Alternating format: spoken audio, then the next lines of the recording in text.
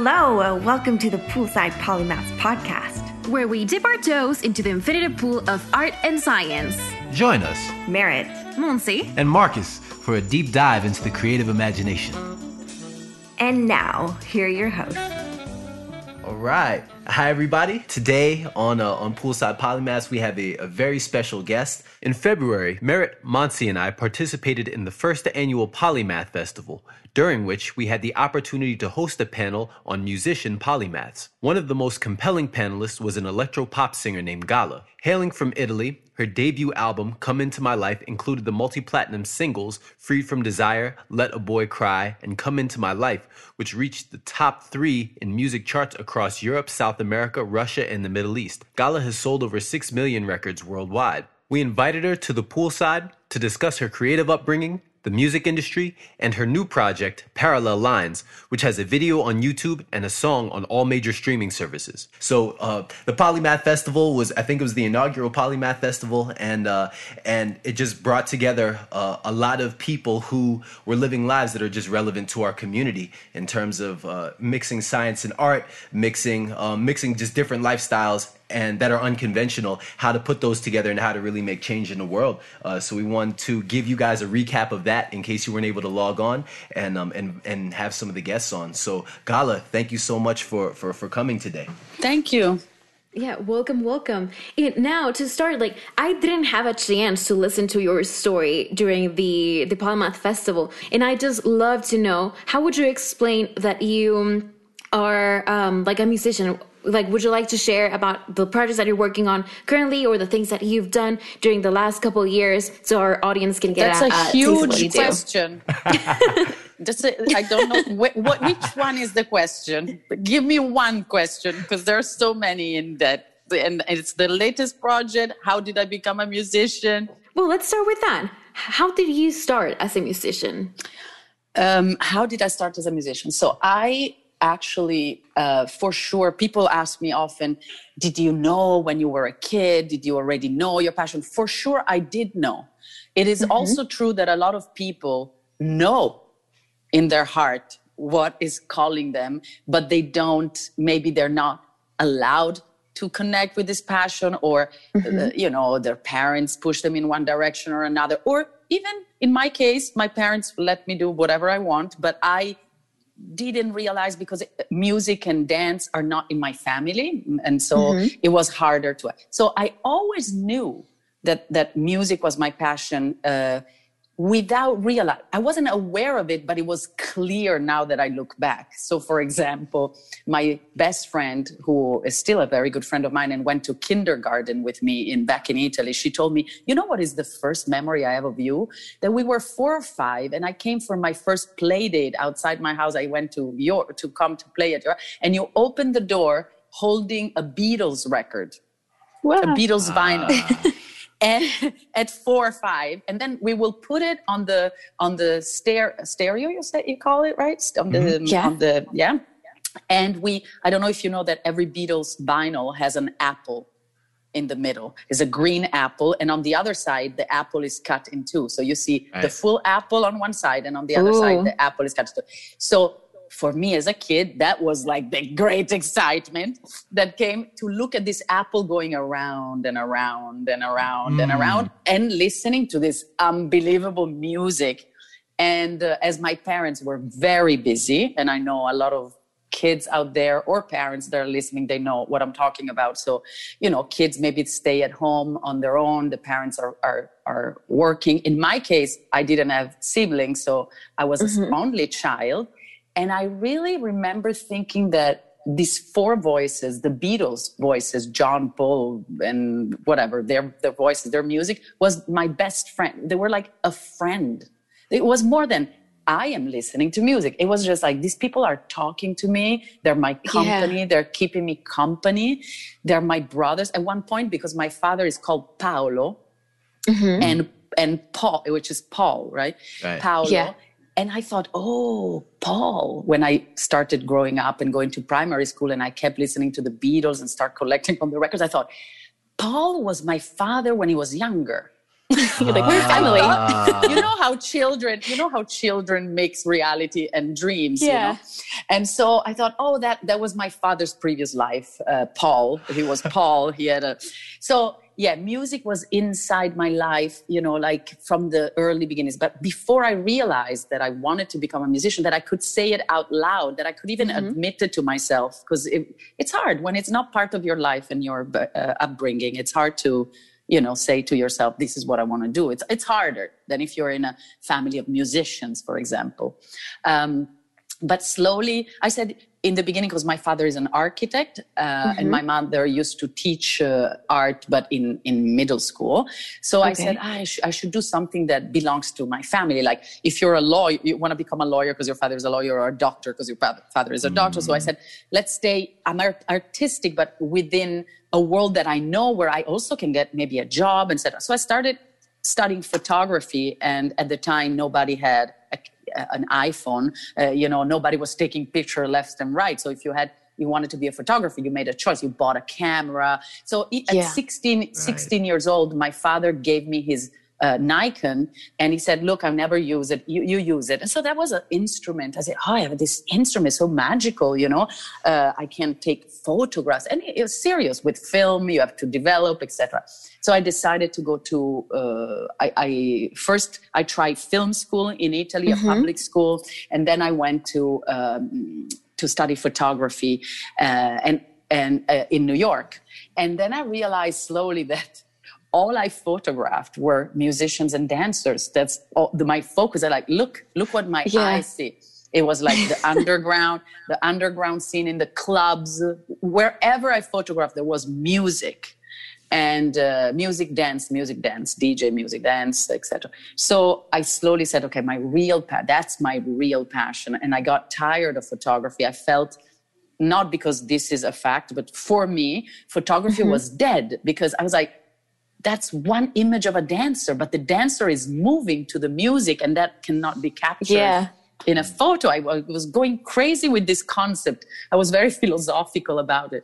And then I started taking dance classes, going to the clubs. And then I did an exchange with a DJ. I said, look, I'm going to photograph you for free. I'm going to take pictures of you for free. You can use them on the cover of your CD or whatever record. And but in exchange, can you let me try and sing on this record? And so I showed him my voice. And then our actual third song became a huge hit everywhere in Europe. Right. Wow. That's a great story. It is a great story. It could be a Hollywood story until there is there is always then the great part of the movie, and then the climax, and then there is like the problem. The problem was that I was young and inexperienced, and that of course the first record deal was horrible. I wrote every melody, every lyric of every song, with 4 singles in the top 40s back in the 90s in Europe and South America, Russia, etc. And the record label owns all the masters of work that I have done, of even music videos that I shot with my friends. The first music video of Freed from Desire, which was my big hit, I shot it with my friend from college who studied film, and a girl, actually. Freed from Desire was shot by a female director back in the 90s, which was rare, very rare. And it was just my friend from college. I said, hey, let's make this video. I got $700. Can we do something? And she's like, fuck, yeah, we can't do anything with that money. Just use the money to come to Germany. Come to Germany, and there I have access to my father's production company. We can use 35 millimeter film, which is super high quality. At the time, it was like 35 millimeter film. That's how you shoot, And we shot this video, and I don't own the video. It's crazy. Yeah. Wow. I think as you were saying, like this being the problem that you were like super young, maybe you were like inexperienced at the time. I think this is the most inspiring part, that let's say like you had somehow like nothing, but you're passionate and that you wanted to do something. Yes. And the people that are listening to this now, they might want to do something similar, and they might not have the funds, but they have a friend in which they can share their dreams with. Then you'll just be like, okay, like let's see what we can do, what comes out of this, and then my advice would always be to deal with people that you trust and that you like, even if they're not maybe the one that makes you feel like you can reach this and that, because the mistake, when it wasn't a mistake at all, because you're young and people offer you to sign a record deal, you sign it, right? You want to sign it. But when you have such a big project, like a big hit, with people that maybe you don't get along with, it's very difficult. It's like having a child. You have a child, this is a huge hit. Now it's being used in the past, from 2016. So the past 4 or 5 years, it exploded. This song that was a song from the 90s exploded again. And it's now in every stadium, at every soccer game, sometimes a boxing champion like Tyson Fury, who's the boxing worldwide champion, is using it to enter the ring, etc. So it's become huge. And if you don't have an understanding of the same vision, same artistic direction, same everything, and something like this happened twice. Not only the first time it becomes a hit and no one expected it's a huge hit, but the second time around, after 20 years, again, it becomes a big hit. And you are dealing with people that have a different vision from yours, or they don't respect your value. They don't. It's very difficult. I mean, what I would suggest, if I could go back, which it's silly to say because you never should regret and stuff. Everybody makes mistakes at their age and they don't know better, But if I could go back, or the way I operate right now, like, for example, with my latest release, Parallel Lines, with this artist, Nina Paley, is just to go by good energy with good people. Doesn't matter the result. Doesn't matter if it will be huge, or it just go with what resonates, and with the right people. Yeah, I resonate with that sentiment so much. It's almost like when I think about my creative process, there's a part of me that wants to say, oh, I can go and work with somebody who has this amazing resume, or who has these kinds of credentials, or who has these kinds of connections that I feel like I can move forward. But having been through the process, and especially I haven't been in the process with stakes kind of as high as yours, where it's like you have this huge hit and you can't really capture the value for yourself from the hit. But I just know that seeing projects like be really exciting in the beginning and then crash and burn later, it's like, no, you really actually just want to find people who you want to do the work with, who you want to be in the trenches with, who you want to suffer through the hard parts with, and who you can feel as confident as you can aren't going to take advantage of you at the end of the day. And once again, if that's not the most famous or the most connected or the wealthiest or the person with the most access, like, that's good, because like projects that break, like, that's really not fun. And projects that had all the potential in the world and for some reason you can't really get to it, that's also not fun. So I think that's really fantastic advice for anybody who's figuring it out. Almost not my opinion. It's really almost a rule of the universe. Just go for, and in my case, I wasn't even making a deal with the devil. I didn't know. Right. I trusted. So that is not like, oh, well, Gala, you speak like this now, but you had a big hit and you knew these weren't the people for you and you still did. No, I did not know. That's a big difference, So I should have trusted my intuition. That's another thing you always have to do, trust your intuition. But at the same time, take risk, of course, and defend yourself. I, in my case, was very isolated. It was an age where I was not talking to my parents so much. I was very rebel. It's my personality. I want to do everything on my own, and very independent, very secretive on my things I want.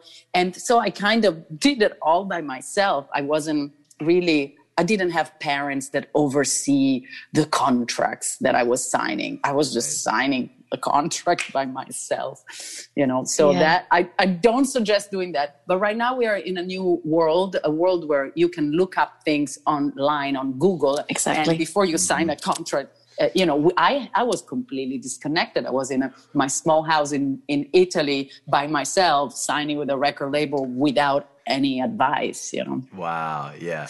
So anyway, life is as it's interesting journeys. Yeah. Well, there's another point I wanted to touch on, and this very much came through at the story at the Polymath Festival, is kind of your sense of rebellion, and how that informed your art and your process. And I feel like that in order to really live a polymath lifestyle, and to be hyphenate, you kind of have to rebel against the existing structures because they're not set up for that. If you want to do two things really well, or if you want to pursue interests that don't always overlap, you're going to be kind of bracing and buckling against whatever institutions are meant to teach you one thing, and you're only supposed to do this, and there's a clear career path. And so, but like sometimes being a rebel gets you kind of in trouble. So it's like, how do you balance that? Have you like found a way to harness it so it works well, or you just deal with it? Yeah, some people are really exceptional in two different things. Like, I don't know, they get a Grammy and they get an Oscar. Like I don't know, both they are doing. I mean, but generally speaking, it is true that besides those rare exceptions, it is true that if you're a surgeon and you dedicate your life in only doing, cancer surgery, you're probably more sought after because you're a specialist. This is the society. Are you a specialist in this? And if you start doing maybe more of other surgery, I understand. And so it is true that maybe, let's say, if I only did ballet,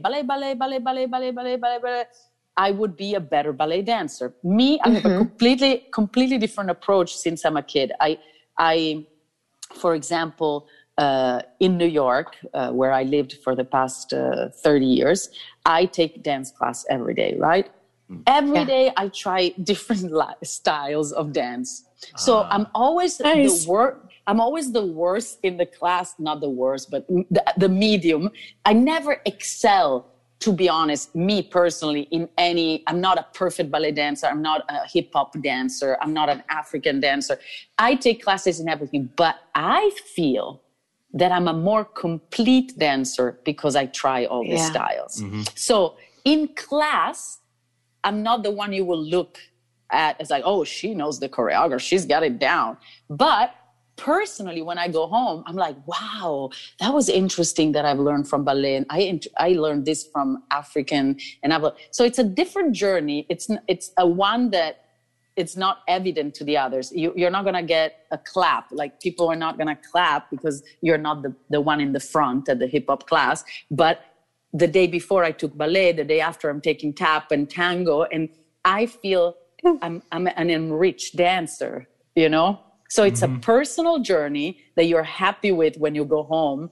And you have to be very strong to not want the approval, like not care about approval and do it for yourself.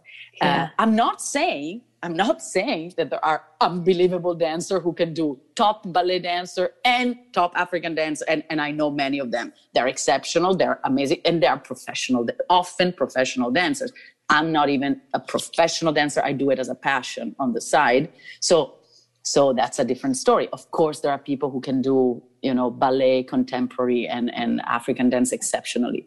There are. But in my case, I had to choose. Do I let go of approval and do it for myself, or do you do it to be the good student in the front, Wow. Yeah, that's amazing advice, like being brave enough to not be the best in the room and being in a position where you're learning from all the other dancers around you. Yeah, I walk and I go straight to the back and I'm like learning. Then if I feel I'm good, I go in the middle. And sometimes in some class I can go in the front because by now I know the class, Yeah. No ego, zero ego, zero ego.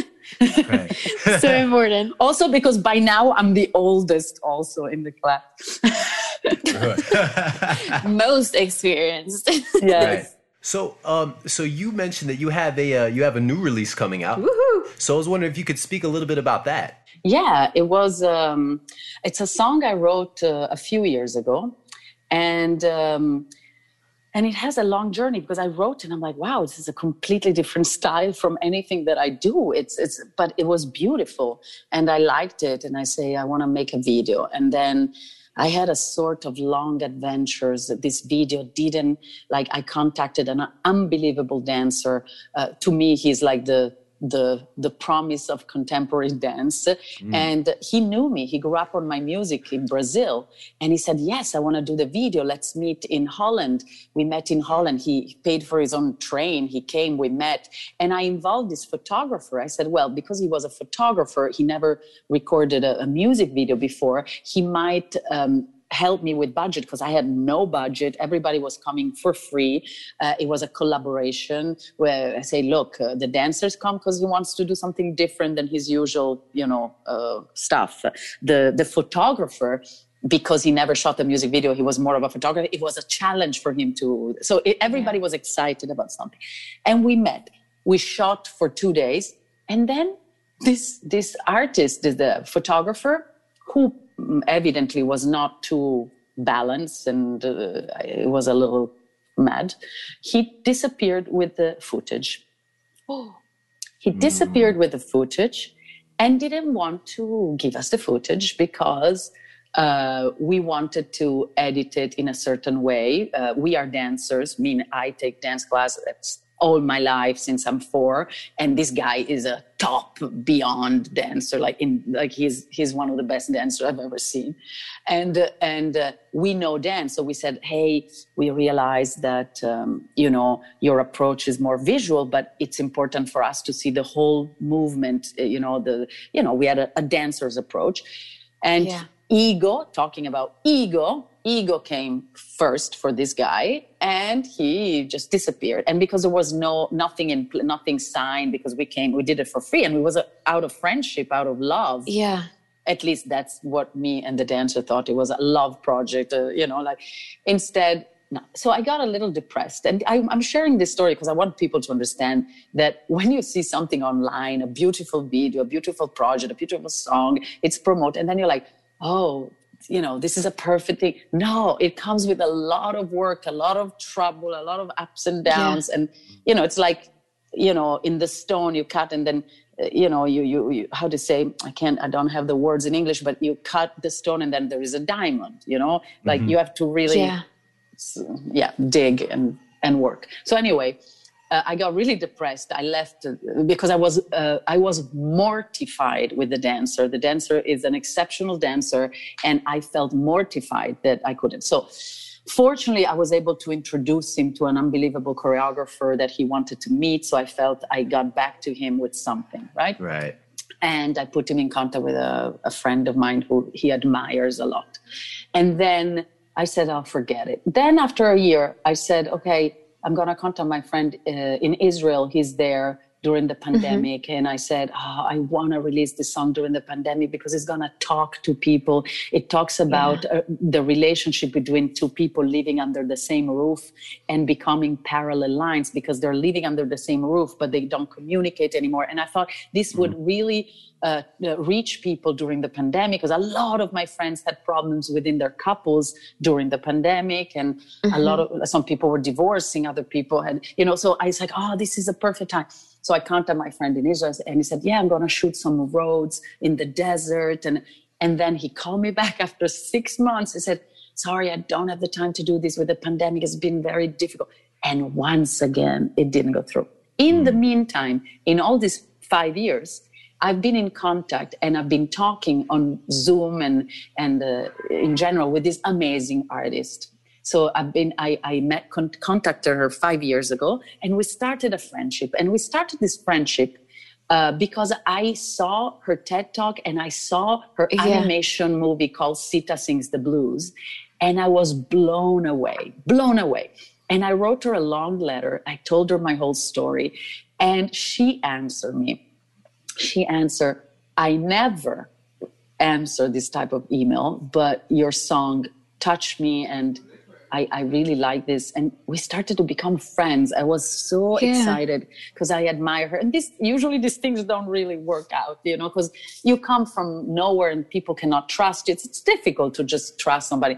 But I also had my background, but she didn't actually see my big success with Free From the Desire. I did not share that I really wrote a personal letter. So actually she found out about my big success lately, which is, I didn't even know. I thought, oh, she saw what I do. She actually didn't realize I've been like a pop star in Europe, kind of, not really a pop star, but I've been on television. Of course, you are. So I know, whatever. So Nina and I started talking. I said, you know what? I'm gonna ask Nina, because when I contacted her 4 years earlier, she wanted to do the project, but she didn't have time. There was problems. So I said, I'm going to call her again and try to do this for this new song, Parallel Lines. So I played it to her. She's like, she loved it even more than the first one I proposed to her. And I said, look, I'm an independent artist, because people don't understand this. I had a big hit, but as I explained to you before, as a first contract, that was not a favorable contract. So I'm not drinking martini on a Caribbean island.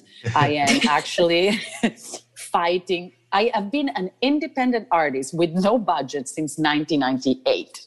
Wow. Okay, so 2000. So from 2000. So I've always been on my own, and I am self producing and investing in my own projects. So that's very difficult as a female artist, unsigned female artist. I've been in the business for 20 years. That for me is in itself the revolution. Just being in the business.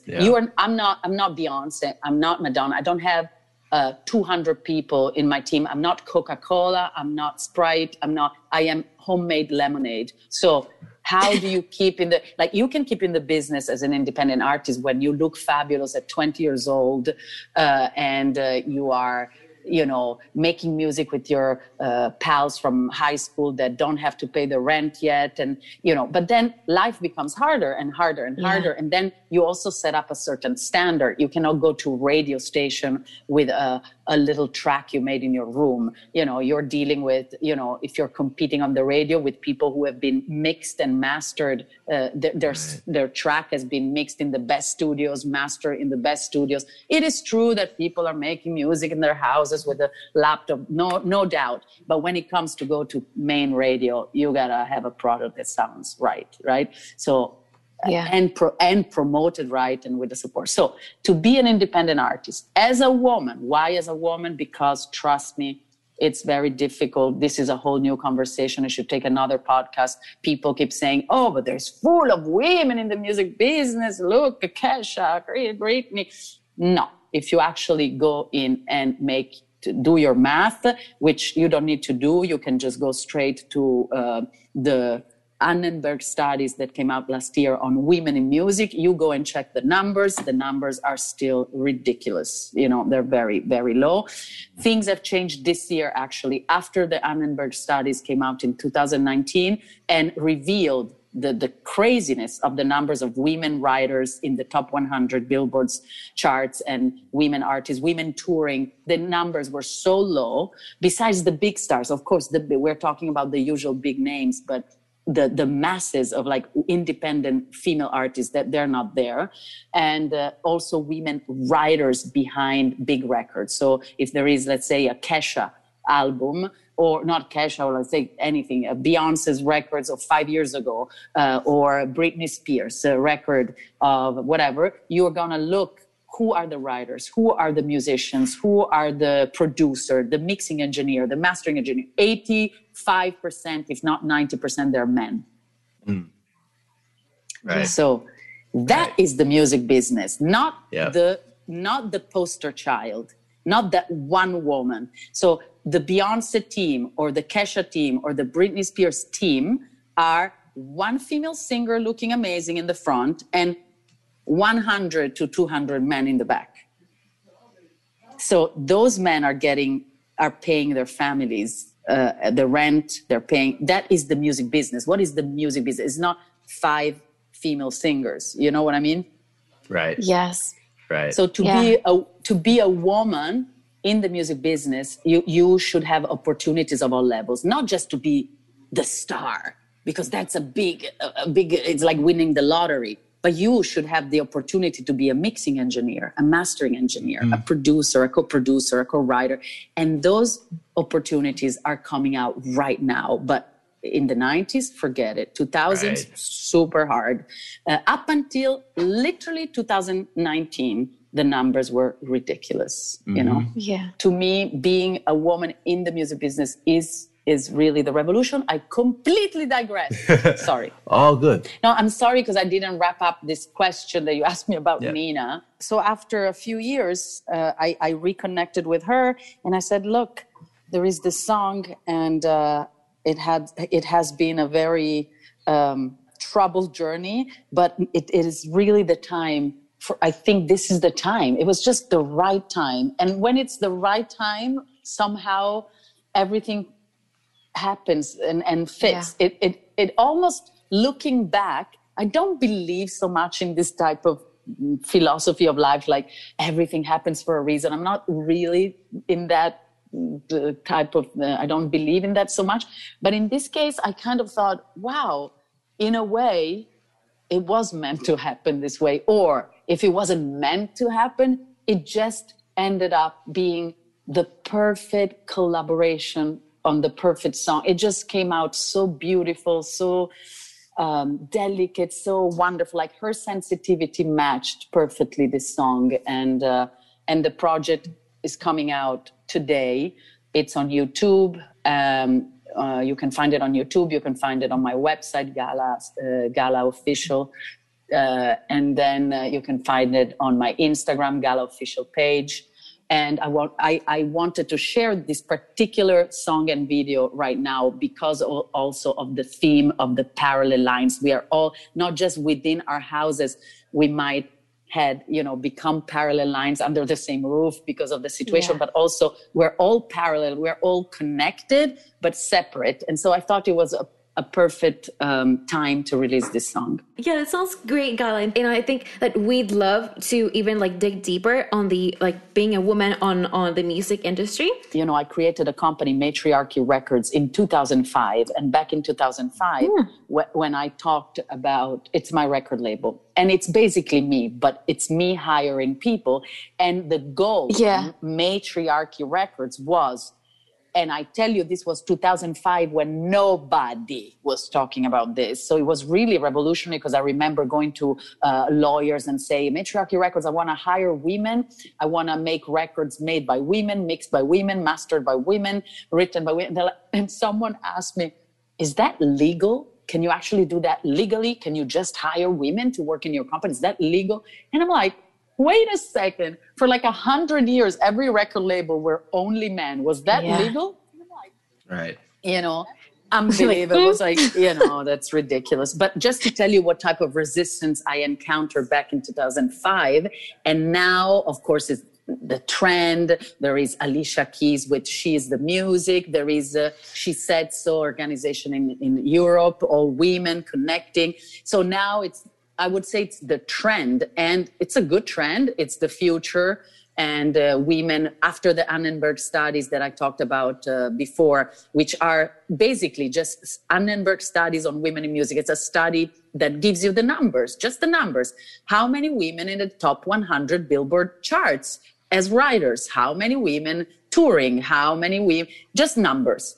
So you can't have an opinion. You can't, because I go to all these dinner parties, and they're like, "Oh, you had a big hit, and you're bitter because you did." No. I'm saying since 2005, I was trying to communicate to the people around me in the music business and not in the music business that I was encountering. It was like climbing a mountain. It was impossible.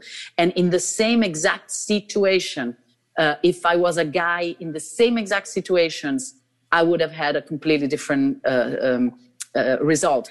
Most women and most people would say, and I saw that around me, a lot of friends are like, I just decided music business. I just decided I'm more interested in making cakes and having kids and do this and do that.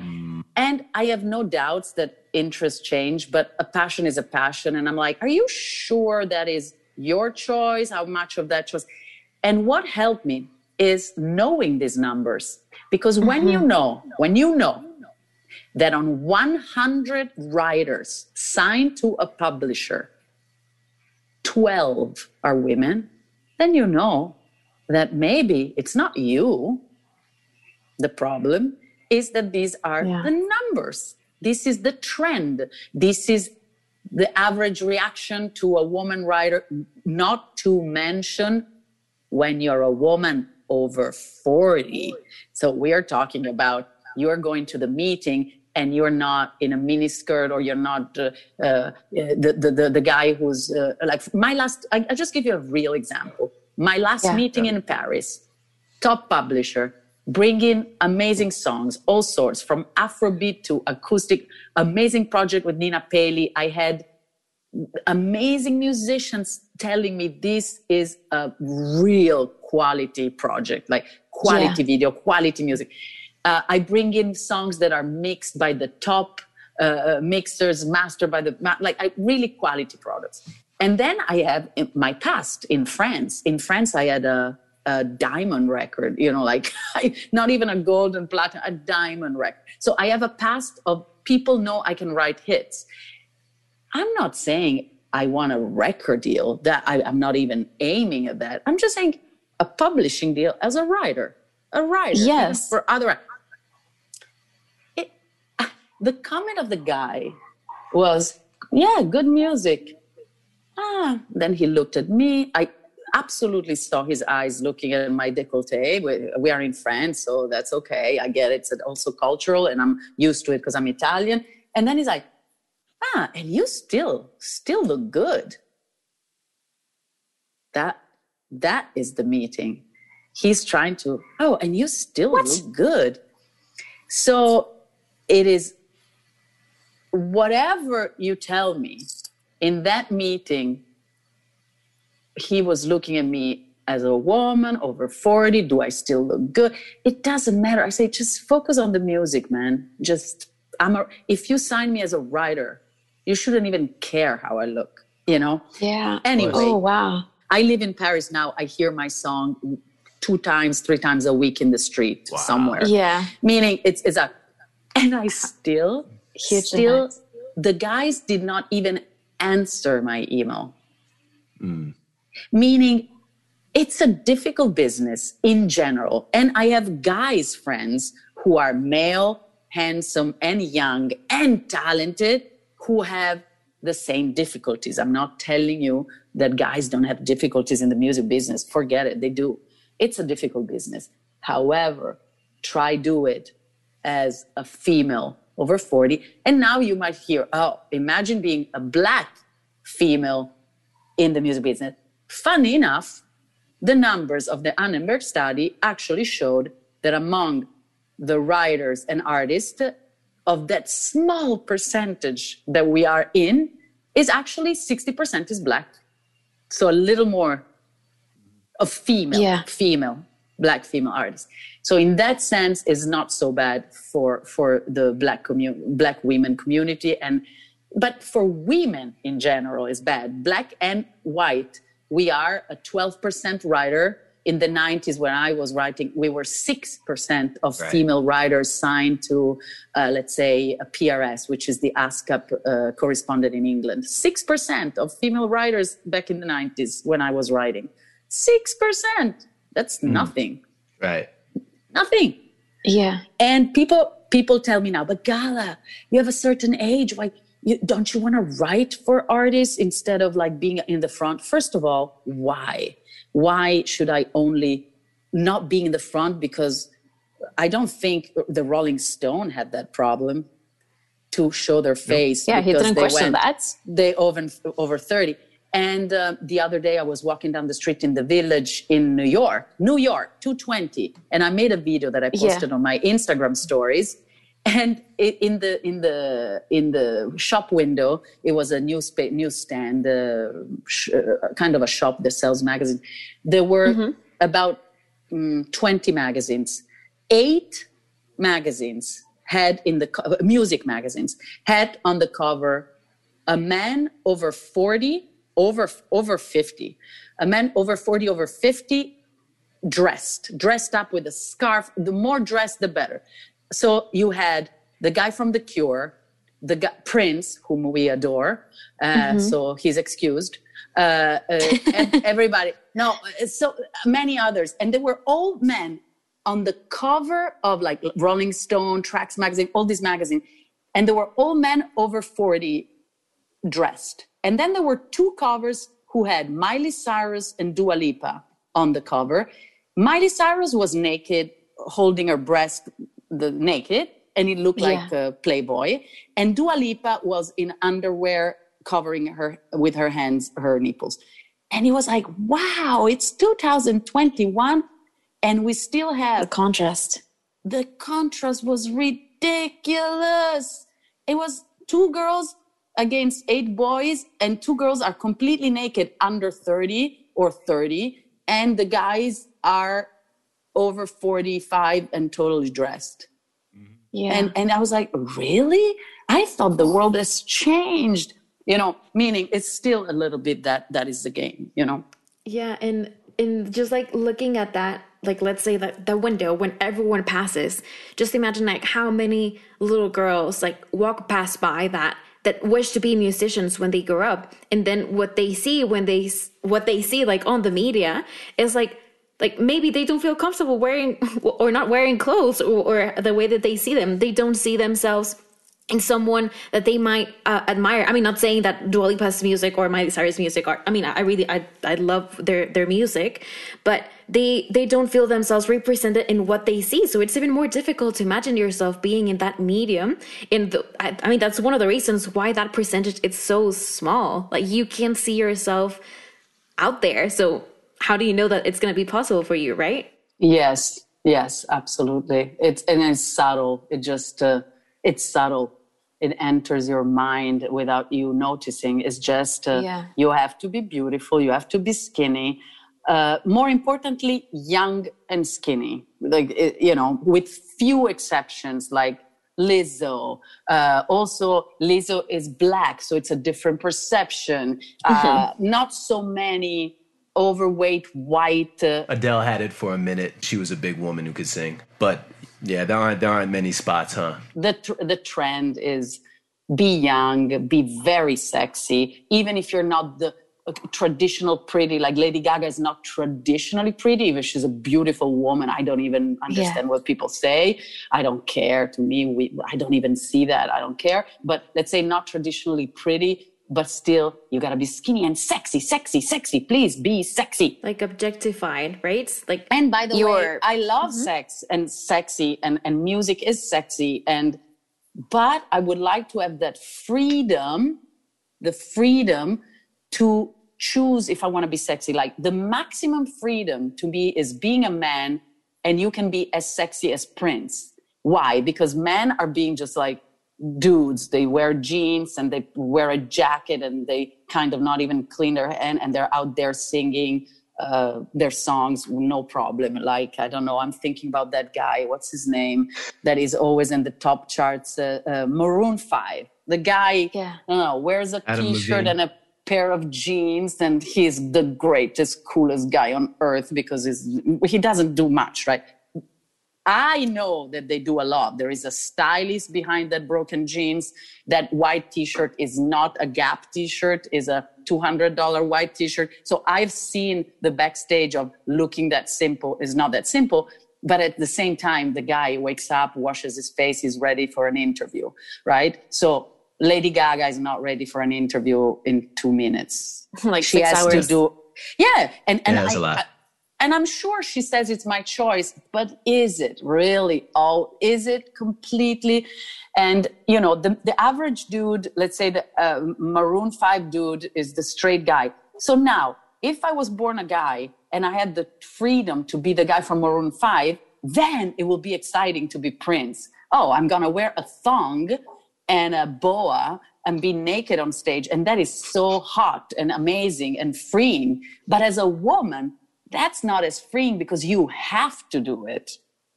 It's very different.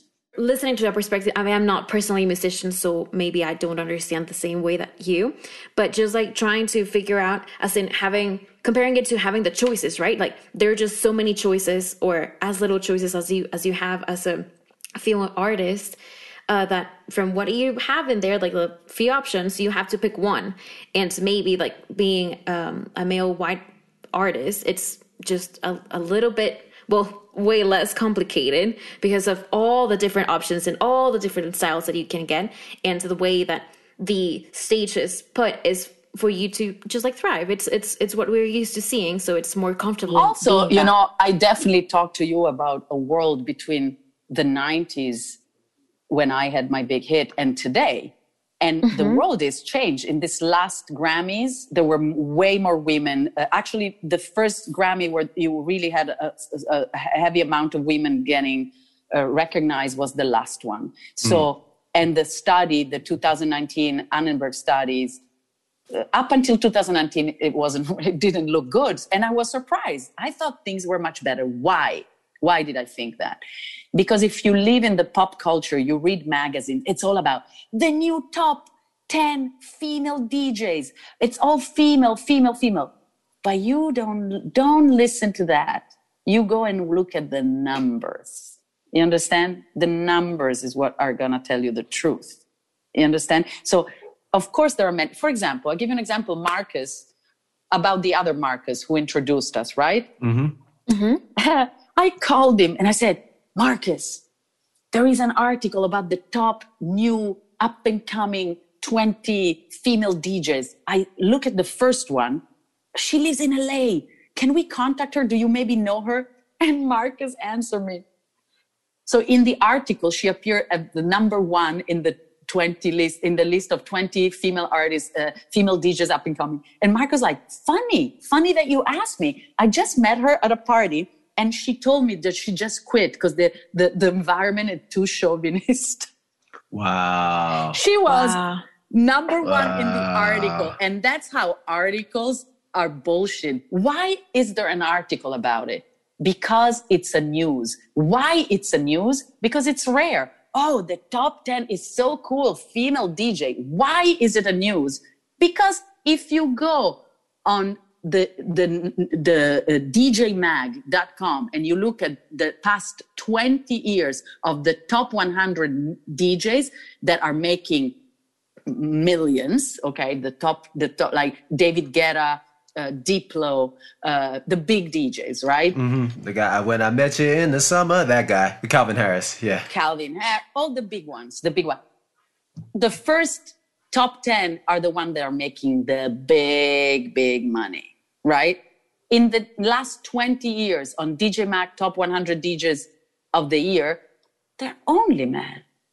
Only men. So, of course, there is a cool article about the up-and-coming female, but are they in the top 10 DJ Mag, the DJ who are making the most touring and money? No, they're never up there. Never. I'm sure, Marcus, you understand me, because that's the same conversation that happened with Black people in America. It's you know, it's the same, but it's a different conversation, but it's similar, you know? Yeah, the music, the way the music industry plays out along racial and gender lines is something I actually spend a fair amount of time discussing. One of my favorite gigs was I played for a twice Grammy nominated jazz singer named Jasmine Horn, who's still a dear friend of mine. And, you know, being on tour with her, being on the road with her, I watched kind of up close how situations would play out in subtle ways, and then seeing how those kind of subtle situations, the interaction at the airport, a kind of back and forth with somebody who's kind of like our handler in going to a different country, how that would then affect her ability to perform, affect her like worldview outlook, affect her energy level, you know, because touring is kind of brutal work. You know, we might be in a city for less than 24 hours, and a lot of that is going to be spent in an airport and in a tour bus and you know, things like that. And just like watching how that plays out, I think the comment you made about the amount of time needed to get ready and prepare, that's like extremely well taken. she makes all of her clothes, and she's very stylized, and she's very particular about the jewelry and the accessories, and how her whole presentation looks in a way that male artists have kind of like a set it and forget it feature. Like, we can just be like, all right, we got like our 3 tour suits, good, done, and like that's it. And then and in terms of in jazz, depending on the band, there's a higher bar. You can't just come out in distressed jeans and a t-shirt. Like, that's not really a thing. But it's certainly far less work to prepare visually for the gig. And if you consider that, she's on a level musically that's like nobody's giving her a handout in terms of her musicianship. Like, she will outsing like anybody, male or female. She will even she'll take better solos than horn players. Like, horn players, like if you play a saxophone where that's usually your domain, you got to watch out if you're on stage with her, because she might pipe you in the parlance of jazz musicians. And so, she has to have all of that together at our same level, as well as have to have a distinctive and clean and effective look, as well as just kind of the necessities of makeup, as well as poise and like certain things being on, let's say. And you're talking about the jazz world, which is where people are relaxed. I mean, I'm talking about the pop. Yeah, it's a whole different thing. That's and you still notice, they used to say, Fred Astaire and Ginger Rogers, right? Mm-hmm. Ginger Rogers did everything that Fred Astaire did, but backwards and on high heels. Mm-hmm. Right. When they used to dance, she's right. doing every same step, but she's going backwards and on high heels. It's such a metaphor when you look at Fred Astaire and Ginger Rogers, and Fred Astaire is the star, and then you see Ginger Rogers doing the exact same thing on high heels. It's like, how did she do that? Mm-hmm. Yeah. It's just a metaphor. But that high heel, it's like that extra few inches of difficulties, Well, no, yeah. I mean, I have no desire to like try redoing my life in high heels. I give that up. And when Prince does it, when you say like Prince has more freedom, I don't want to try that. I don't want to wear a thong in high heels on stage. I'm good. It's fine. I'm good with my scarf. By the way, it was part, they say it was part of the problem when he died, that he was taking all these pills because of his knees, dancing on high heels for many years. He was taking these pills for the pain of his knees. Anyway, so Parallel Lines. Everybody go out and check out the Parallel Lines video. Check it out on Spotify, YouTube. Really exciting project coming. It will shock you, because after all these conversations, so power, so angry, so bad, the family, then you look at Parallel Lines. It's such a delicate, loving song. It's so sweet. It's a completely different energy from what we discussed. Right. But that's the beautiful thing, is that as artists, we have that much in us. We have that depth. We have that range. Yes. That we can rail against what we feel is unjust, as well as express tenderness. Like, it doesn't, the whole world isn't cynical. Yes. It doesn't have to be, and that's one of the beautiful things. Exactly. Yeah. I love how you, like, now that we've passed like onto the second part of the conversation, like all of this like powerful team members like putting together that video, and now that you're saying it's just like it's like a very sweet video.